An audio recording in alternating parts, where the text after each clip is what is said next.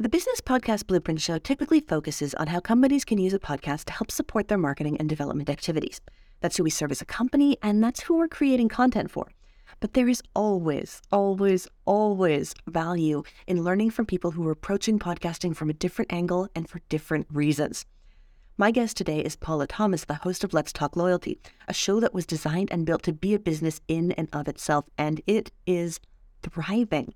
Let's Talk Loyalty is the first podcast for loyalty marketing professionals and is ranked by listening notes being the top 5% of podcasts globally. Paula has made some really interesting and impressive strategy and marketing decisions over the course of building this podcast and building this business. And these decisions have paid off in terms of a global listenership, industry reputation, and of course, as a full-time job for several people. She has even changed my opinion about, in certain situations, paid guest spots. So we're going to be talking about sponsorship and partnerships and the importance of beginning with the end in mind today on the Business Podcast Blueprint Show.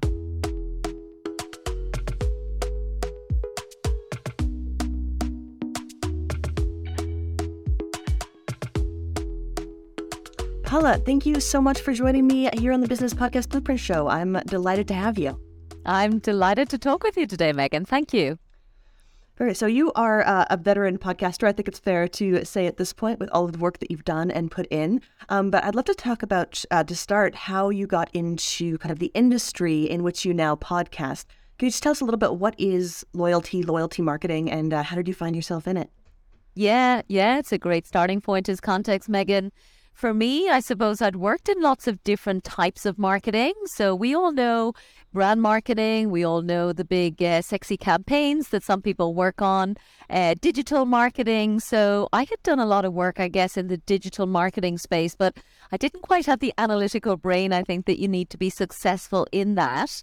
But it's really interesting, in fact, when the world is in crisis, as it has been, unfortunately, recently, but even previously, of course, with the 2008 major global recession, that's certainly a time, Megan, when a lot of big brands tend to realize that actually customers are their only source of revenue.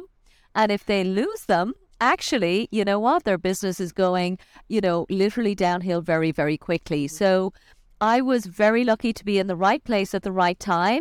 A huge telecommunications brand in Ireland, where I'm from, called O2, had realized that they literally needed to reduce churn. So industry terminology for the hugely competitive nature of, mobile phone business. So they had launched a loyalty program and it wasn't working very well. So somebody decided I had the skills to fix it. And here we are. It worked. Well, congratulations. And I'm sure the company was over the moon that you were able to help solve that extremely critical problem. It was critical. Yeah. Yeah, no, and loyalty marketing, it's so important, as especially online business owners, it's so much easier to keep a customer than to get a new one. And totally. It's so much easier to start working with someone who is referred. Even maybe that is an aspect of loyalty, like referral marketing. I know we see that a lot. Yeah. And it's so important and it's so good for people to be thinking of. Yeah. But sure. When did you decide, hey, you know what, I should have a podcast to talk about this? Well, I decided in early 2019, and I can tell you the exact moment, Megan. So I'm a huge fan of Seth Godin. I don't know if you or your listeners know him. Extremely well-known marketing guru. And Seth Godin has been writing a daily blog about marketing for, I'm going to say, close on 20 years, I think now. I mean, the man is just remarkable. But he happened to, particularly one day, and I think it actually was in audio form, and I remember him saying that actually a podcast had the same power and potential as a blog would have.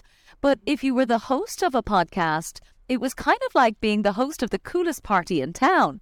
Like, if you ask people to come on your show, everybody will come. So I thought, I love that, isn't it? So here we are. So the light bulb went off, Megan, I would definitely say. I guess for me, I was looking to do something that felt a little bit innovative, but not too technical.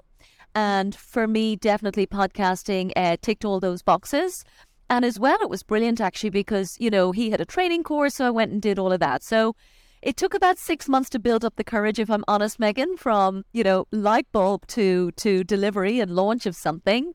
But I'm super proud of it. And now, Let's Talk Loyalty, my show is 327 episodes. And yeah, we're super proud. We're rocking. Well, I'm delighted to hear you say all of that. I mean, for Seth Godin, I think he was the first marketing author I ever read a book of. I remember being in high school and finding The Purple Cow and thinking, oh, this I could get into. So I think he's great. And also, I'm really glad you said, there was this delay between when you're like, I should podcast and starting your podcast. Because a lot of people really rush into it without kind of thinking about what it might look like or what it might mean. So it's really good to hear that you put in that thinking and that planning and that preparation time getting into launch. And as you say, over 300 episodes. That's not bad for, 4 years? That's a lot of podcasting. For sure. I mean, we were part-time, Megan. I was still consulting for, I guess, the first kind of 2 years. And eventually I kind of went, you know what, I'm going to go all in. So I do think that there is a principle about, certain things, I suppose, in life that we do. And I think if you give your full energy, attention and focus to something, then, of course, the chances of success are so much higher. So, yeah, seems to be working. That's all I can tell you. Awesome. And I definitely want to dig into the move to full-time because that I think is going to be compelling for a lot of people listening. But I want to kind of go back to those early days for a few more minutes first. So as you were getting into podcasting, do you remember any particular, in hindsight, missteps that you made or lessons that you learned or things that looking back, you're like, oh, I should have done that a little bit differently? What were some of your early learnings from the process? Well, I think, I was happy that I had done the training course. So I think that actually probably prevented a few of the things that otherwise I wouldn't have known intuitively. So I guess you would know, Megan, the principle of consistency is something that's actually, to be honest, more than being super strategic and organized for those kind of 6 or 8 months. What I was doing was waiting to see if I could really show up in a way that I could be consistent. Because I can tell you that, any form of content, of course, is extremely time consuming. And I had started blogs in the past and stopped and started, and I just didn't want to be that podcaster. And I had been told, totally, like, it's too embarrassing. I can't do it badly. I actually have a reputation now that I can lose. So the stakes are higher. So, yeah, for me, I suppose the other piece was, somebody had said, again, another statistic which stayed with me was 90% of podcasts never get past 7 episodes. So, again, I'm like, okay, I'm not going to be that person that stops and starts. So I think that was a key learning, which, again, I had the benefit in advance to prevent making the mistake. But I think what I learned by doing it, probably one of the most important early things was I really wanted to interview brands that were compelling to my audience. So it's one thing to kind of sit down and, Paula talks all about loyalty. You and I, I'm sure, could talk about loyalty if we wanted to. But unless there's a recognition of the role of my guest in the industry. So, for example, British Airways was one of my very first guests. Sky, for example, huge TV channel in the UK, Emirates Airline here in the UAE, Microsoft, IKEA. So my mom and pop companies, I'm like, I'm like, if they're doing loyalty, I want to know what they're doing. Yeah, and that's I suppose the insight that I knew the audience also craved. So I thought, look, if I can be relentless in sourcing the guests so that I get that tiny window on the screen as somebody's scrolling to decide what they're going to listen to, well, that means I will get an audience, and also I'll satisfy my own insatiable curiosity about this industry, because honestly, it's super cool what we do, and there isn't enough talk about it. So yeah, it works on all fronts. Oh, I love that. And that's kind of one of the the very open secrets, I think, of podcasters is a lot of us are just into it to get to talk to these really cool people and ask them all our questions. Totally selfish. Yeah. I mean, I'm all about education and inspiration, but no, I'm super curious. Yeah. Well, so as a new podcaster, how did you approach a big brand like that and get that face time with the person? What was your approach? So the approach, I have to say, Megan, it's extremely tough. And now I'm very thankful I have a full-time guest manager in the team to do that. And like that, she's kind of going, oh my God, this is hard. And I'm like, yes. So, my background was in sales as well, I suppose, in a former life. So, I suppose practically speaking, LinkedIn is, of course, where most loyalty marketing professionals are. So I was able to be single-minded in terms of knowing where to find them. And then it was just a case, and particularly when we started, it was one show a week. So I had obviously a template, and I would send that to probably 10 people every morning. A kind of a short LinkedIn request going, I have this industry podcast and we'd love to have you as a guest. And eventually people started responding. And, as we built our reputation, I guess, and we're consistent, of course, then we start to get some inbound as well. But I would say still the vast majority is outbound, Megan, because we know the profile of the guest we want. And there's not many of those that pitch us. There was one or two, though, that I was super chuffed when they asked to be on the show. So, yeah, it does work both ways. That it must always be a really nice feeling, too, when you finally, it's like, oh, yes, they're coming to me. That's good. And they're the right ones. They're not just the people on the PR bandwagon that are totally irrelevant, that we're all as podcasters going, have you ever listened even to my 5-minute show? Like, pretend to care. The only thing I'm really glad we started our company podcast, this show, last year. But before that, we were a podcast production agency. We had no podcast, and it was the easiest way to weed out and copy paste sales in the world. Yes. They say, "Oh, I love your podcast." And I don't have one. Honestly, like you just looked at the name on the website. It blows my mind. I'd rather do less and do it well. But yeah, this kind of spammy type approach, I think we're all super wise to it now. And I actually ignore it. I used to feel it was important to reply, but now I'm like, no, if you can't do the decency now of actually, writing one email to me, because I do have a profile in the industry now, so I don't waste our time on rubbish. So yeah, so that's fine. I think that's absolutely reasonable. I mean, you can put up it's like gatekeeping. In culture is pretty bad, but gatekeeping for your podcast is pretty important because you really do want to be protecting. Because as you say, it takes so much work to do all of this. You can't waste your time on people who aren't reading the list. Exactly, absolutely. Perfect. So let's now jump into the transition to full time. Because that's a big leap going from this is part of what I do as career development or as part of my marketing to this is what I'm doing to make my living. So kind of when did you think this is what I want to do, and what kind of steps did you take to make it happen? Yeah, well, actually, I did that as part of that kind of preparation phase that we talked about already. So what I decided was if I was going to do it, I was going to do it as a business.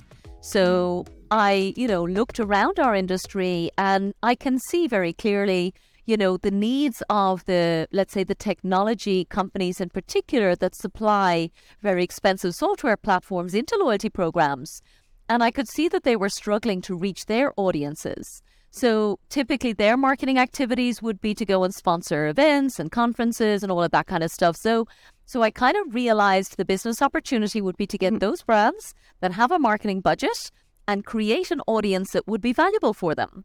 So I suppose, when I mentioned consistency earlier, Megan, I was consulting for loyalty programs separately. But what I said is I'm going to be as consistent as if it was already sponsored. Like, I'm not going to hope it's going to be sponsored, miss a week, and then, go, oh, but it'll be better when you're paying for it. I kind of thought, no, we need to go again all in terms of, so I pulled back on the consultancy work and devoted time to professionally building this podcast in a way that it was sellable in terms of a marketing channel. And then I guess, launched, August 2019. And it was April 2020 when I got my first sponsor. So that was super nice. Yeah. And, very, very exciting, of course, a global brand, but one that, of course, had never done anything in audio. But somebody knew me from, previous work I had done. I'd spoken at an event. So there was an element of credibility. So when I kind of went, okay, look, I'm 6 months in, I feel like I'm at least going to ask for sponsorship. I kind of knew who to ask. So I was very lucky. And then I guess I just kept building that. So when it got to a point where I thought, okay, the consulting work now is not inspiring me and the income I know is available, then actually it was just a case of being brave. And yes, literally in January 2022, so 1 year ago from when we're recording today, when I literally went, right, here I am, I'm a full-time professional podcaster. Oh, that's fantastic. It's very exciting, and I love the intentionality that went all into it. Because I think, and maybe you've seen this in other podcasts or a few people who podcast. It's really easy to get started, and having that clear path and the clear goals for your podcast is actually really challenging. It's kind of it's really hard within the industry to imagine here's what a podcast can really do. Totally. Or you've got a vague idea that, we'll get sponsorship and it'll cover my costs at least. And it's like, well, actually, no, there's a lot of work that goes into making that a possibility. For sure. Yeah, Do you think 100%. it was, experience in sales, a previous experience, or was it more the training or the advice that you got that helped you figure out, no, this is the planning I need to do, this is the product I need to be building to be able to make it of sponsor interest? Well, I had sold media, so it wasn't just like I wasn't selling, widgets. So I did, I suppose at least have formats and templates and I knew what to expect in terms of B2B sales. So, again, like I really have an understanding, I suppose, now in the Irish market previously, whereas of course now it's global. But I think that for me was critical given that I decided to do it myself. Now, I don't know whether, you guys, for example, or other agencies offer services to commercialize a podcast. I guess there is opportunity there. But, I think the whole revenue model that a lot of podcasts use is unsustainable, actually, for a podcast like mine. So, the CPM model where, you kind of need, I think, 50,000 downloads a month before you get a few dollars in your bank account. That just wouldn't work. Yeah. Yeah, no, I can't know about that. Well, I'm desperately interested because most of the podcasts that we work with, they are run by businesses, and their main benefit is to promote their own products or services and use that the airtime's more valuable for that business, for that podcast.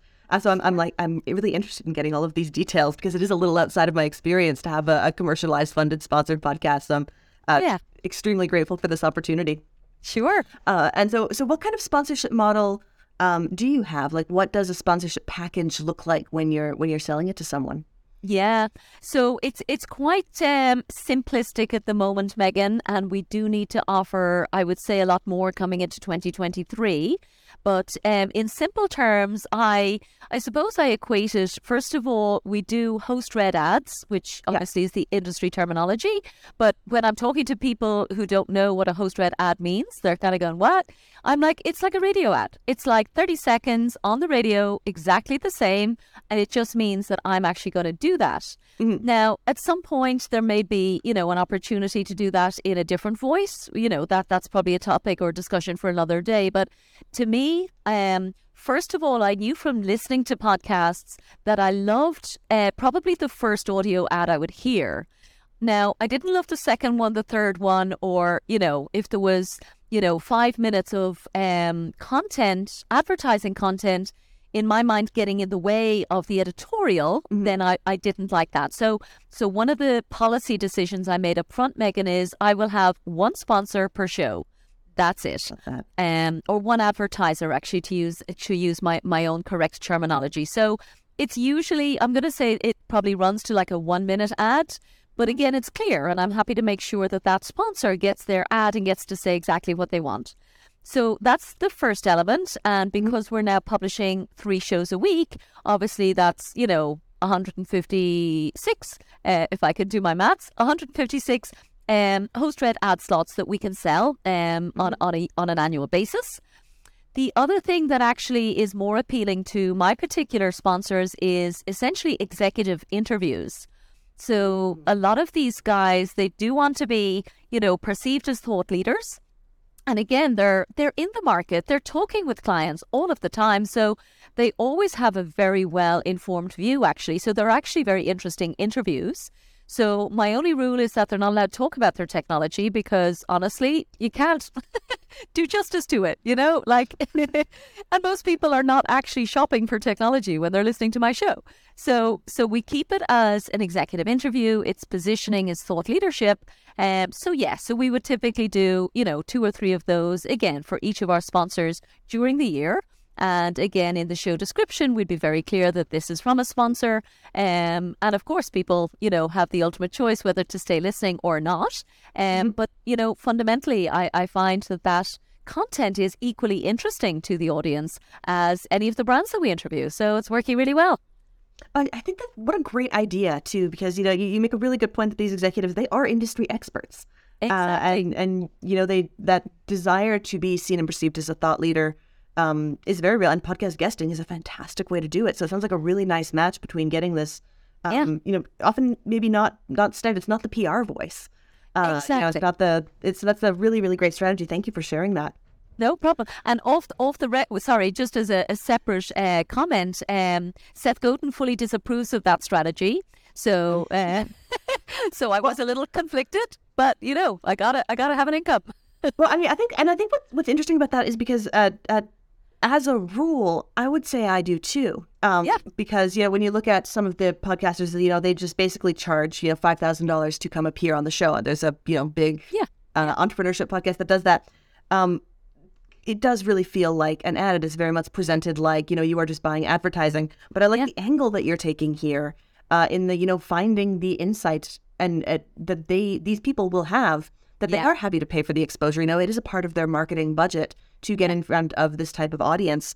I think it's a really, I'm completely losing my word, but it's a really, there's a lot of integrity in that approach. It's effective. And I think there's a lot of integrity in it because you're creating this great content and you're really aware of the fact that people are interested in what they have to say. And I think that really validates, it's changed my opinion a little on that strategy, actually. So thank you. Good. And I can tell you what one sponsor said to me is when they want to know what their competitors are doing, they listen to them being interviewed on my show. Oh, that's good. That's really good. Like, who knew? Oh my God. Okay. So actually I thought they'd be super threatened and totally upset that I was interviewing their competitors. They're like, no, we need to know what they're talking about. So I'm like, okay. Super interesting. Yeah. Works. It works. Yeah. So I'm happy. Awesome. So now you mentioned that you've got a full-time guest manager. And I know you have a team that helps you support this. What's your team configuration for a podcast that is a job? What does it look like? Totally. Well, step one for me, Megan, was immediately. So, I mean, literally from episode 1, I have had an outsourced editor. So for me, people like you guys, I love you. I mean, it's just, I almost can't pay you enough. It's just make my life easy. Unbiased opinion. I couldn't agree more. Honestly, I had a strategy call after 3 years today with my editor for the first time. And we were like, actually, we should talk business. But he's so amazing. Like, I honestly couldn't do without him. But what I realized is I've got my strengths. I can get those guests. So I will deliver on that. And I will interview them in a way that at least I find interesting. And please God, other people do as well. But when it comes to fiddling with the, audio levels and all of that kind of stuff, I take the idiot-proof approach, Megan. I have this USB headphone. I'm sitting now in my bedroom at home with a little bit of a studio setup, but that's it. So to answer your question, I've outsourced the editing from day one. Mm-hmm. And then I suppose when I went full-time after 3 months, I brought in my first team member who is his role is essentially, I call it production and publishing. He happens to do kind of graphic design as well, but his name is John, and I just had a lot of admin. So you know yourself, you got to get it on the hosting site, then it's got to be on LinkedIn, and it's got to be, you got to get the transcription, and there is so much detail. A lot of work. It really is. And the more time and effort that you can put into it, the better the response. So we have a lot of partners as well that we promote the show through. So I also needed somebody just kind of making sure, okay, this episode's got to go to those guys and these guys, and make sure they email it out. And so our whole distribution strategy for the show is to be, I suppose, the default audio content creator for every loyalty industry association in the world. So if there's anybody who's got a community of loyalty professionals, I have definitely at least pitched. I mightn't have always gotten it, but I'll at least go, look, if you're not planning your own podcast, can I be your podcast partner? And I'll promote your association. So we do all those kind of deals. So publishing and digging a little more to that in a minute, but please continue what you're saying first. Sure. I love talking about this stuff. So that's team member 1, full time, and then Pooja, my guest manager, is team member number 2. So fair play, Pooja actually had no marketing background or sales background, but she saw me recruiting and she just put a really good pitch together. And I just thought, you know what? I like her. I'm going to give her a shot. So I've been training her relentlessly, I would say, obviously to get her up to the standard that we need. So she's now full time as well. So that's amazing. And then tomorrow, Megan, I have a client success manager joining the team. So very exciting. And so what's going to be the role of a client success manager? So she will be taking care of those sponsors. So yeah, you know yourself. So they're the ones that are paying the bills, paying the salaries. And It should be very happy. honestly, I mean, I can't do enough for them. But when I was the one trying to go and find new sponsors, manage current sponsors, record shows, honestly, there just wasn't enough hours in the day. So I felt I was neglecting from time to time. So yeah, so we have a full time. So a team of 4 now in 2023.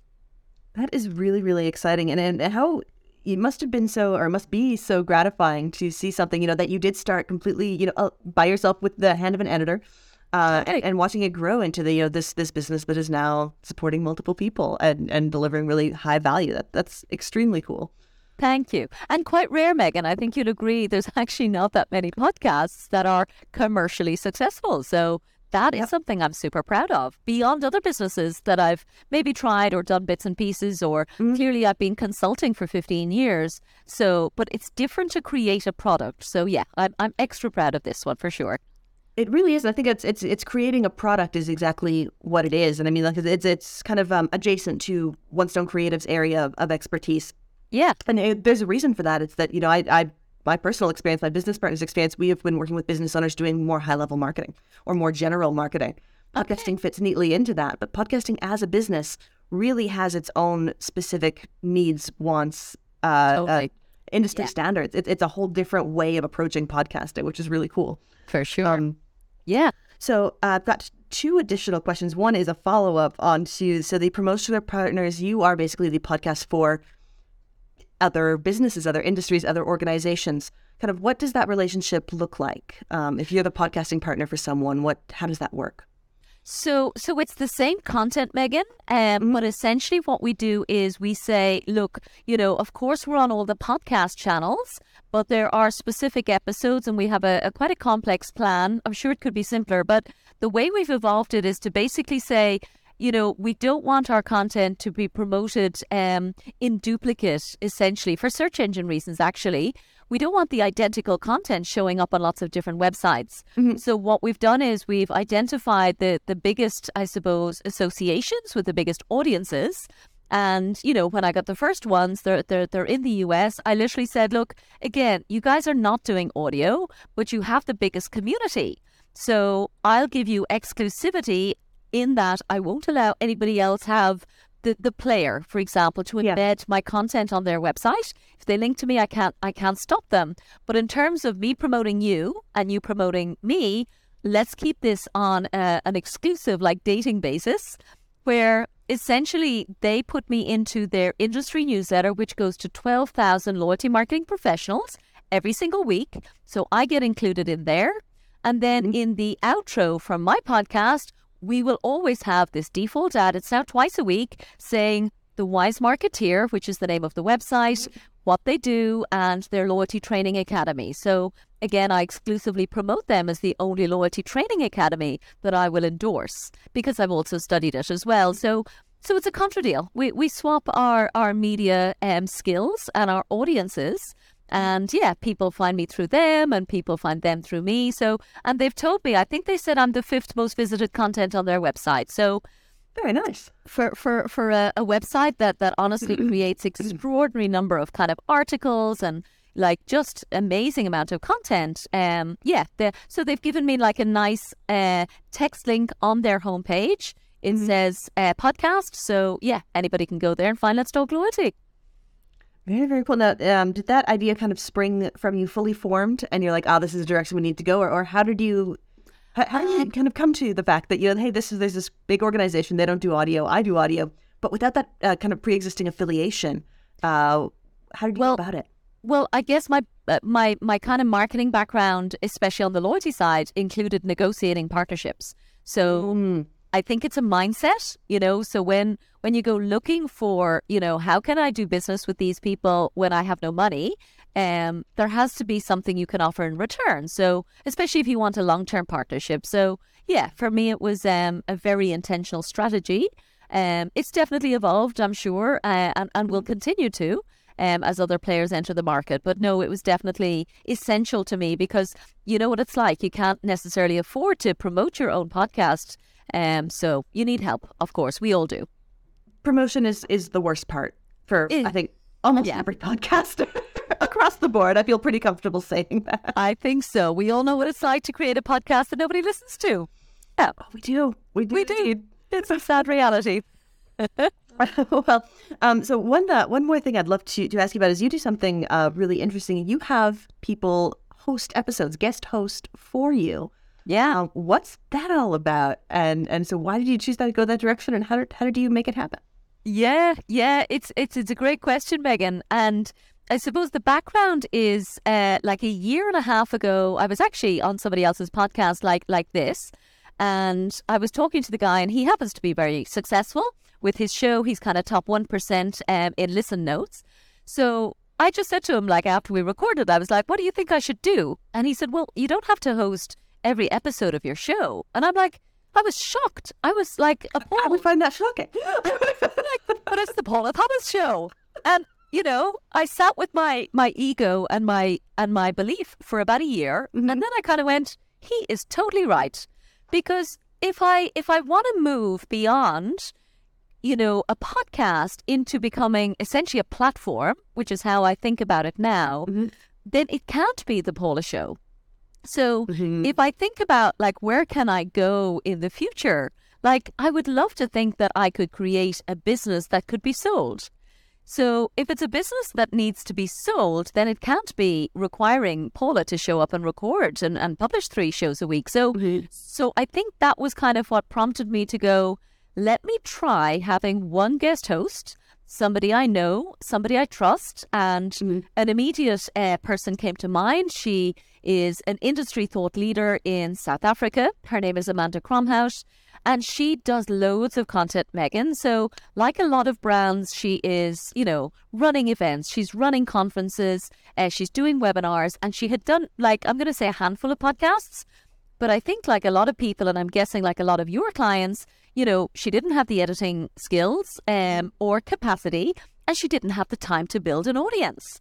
So again, I just kind of pitched her as a partnership and said, again, I have no money, but how about you create 1 show a month for me as Let's Talk Loyalty, and I will promote it to my global audience of people who really want to hear your perspective. So we tried it for 6 months and we have both been super happy. So she's continuing and I now have a second one launched and 3 more in the pipeline. So it's working. It's super, super working. So far, Megan, I'm afraid to say too much too soon as well, I guess. What I don't want my audience to feel like is Paula's running away and abandoning the show. So yeah. I'm keeping 1 a week. And the other thing I do is every single episode is introduced by, you know, me as the founder and introducing the host. So there's no such thing as an episode that's just published by somebody that the audience don't know without me telling them why they're there. So I think that's an important connection. Yeah, I think that's a great nuance too, because I know sometimes in our industry within our clients, we see sometimes flipping the mic and so having someone come onto the show and interviewing the normal host, and that can be really, really fun. But making it a permanent series, it's almost like a bonus or a feature episode that can kind of become part of the normal content calendar. Really cool strategy, and it's a great way to get more voices in front of, you know, this valuable and interested audience. And I find it fascinating, to our point earlier about, you know, asking all those questions that you didn't know you needed the answers to. Now I'm like, oh my God, that's brilliant that she asked that. I would never have thought of that. So to me, the audience is super happy as well. I can see from the downloads, it's working. So yeah, please God, it's continuing. That's awesome. I love kind of the thread that has come up through all of these decisions that you've made and the plans that you've made of really deciding what you want this end outcome to be. Yeah. You know, you want to have the option of selling, and you wanted this to become a product. Do you have a next goal that you're going to be working on, instituting? What's in your future? If you can share, and if you can't, that's completely fine. I would say I am evaluating 3 options. One I think you'll particularly like. So let me focus on that. and hopefully we can keep the conversation going. So I am so convinced about the power of podcasting for brands that I'm actually going to write a book about it. So I do love that. I thought you might. So it's very scary, but the title is The Power and Pitfalls of Podcasting for Brands, because we all know nothing's perfect and that there's, a lot of work and a lot of risk that goes alongside it, particularly for big global brands. But I am a firm believer that certainly every brand that has invested in a loyalty program, I'm coming at it from my same perspective of, you're investing in points, you're investing in prizes, you're investing in this. Why are you not investing in actually an authentic conversation with your customers, your members? So I believe every brand that wants to differentiate itself really can leverage podcasting. So I'm going to write the book. And yeah, there's other things in the pipeline as well, but please God, we can talk about that when I do write the book. So give me a bit of time. When you do write the book, I hope you let me know so you can come back and we can tell everyone who's listening to the show about it. We'll make sure everyone gets it, because I couldn't agree more. That, if a brand, it does want to invest, like audio is becoming more and more table stakes for being part of a comprehensive communications plan. It's a media it's a platform people are using, and brands should be there if they want to be connecting with their users and their audiences. Absolutely. Yeah, totally agree. This has been so interesting. Thank you for being so generous with your knowledge and your experience and the thinking that has gone into creating your show. I really appreciate it. Thank you, Megan. I'm very proud of it and very pleased to be able to share it with you. Thank you for asking me. My pleasure. And just where can people find you? Everything will be, of course, in the show notes. But where would you like to connect with people who would maybe like to learn all about loyalty or get a little kind of closer to your business and what you're doing? Absolutely. I would say, of course, letstalkloyalty.com is our website. So all of our content is there, including contact details for me. And then I guess LinkedIn, Megan, is the obvious one. So Paula Thomas, super easy. I'm very active on LinkedIn. And anyone who wants to reach out, please do. I'd be more than happy to talk to you. Marvelous. Paula, thank you again. Thank you, Megan.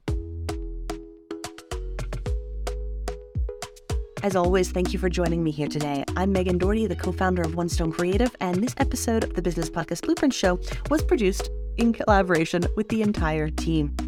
If you like the show, it would be a huge help to us if you could subscribe on your favorite listening platform and share it with someone who might find it valuable too. Thank you, and see you next time.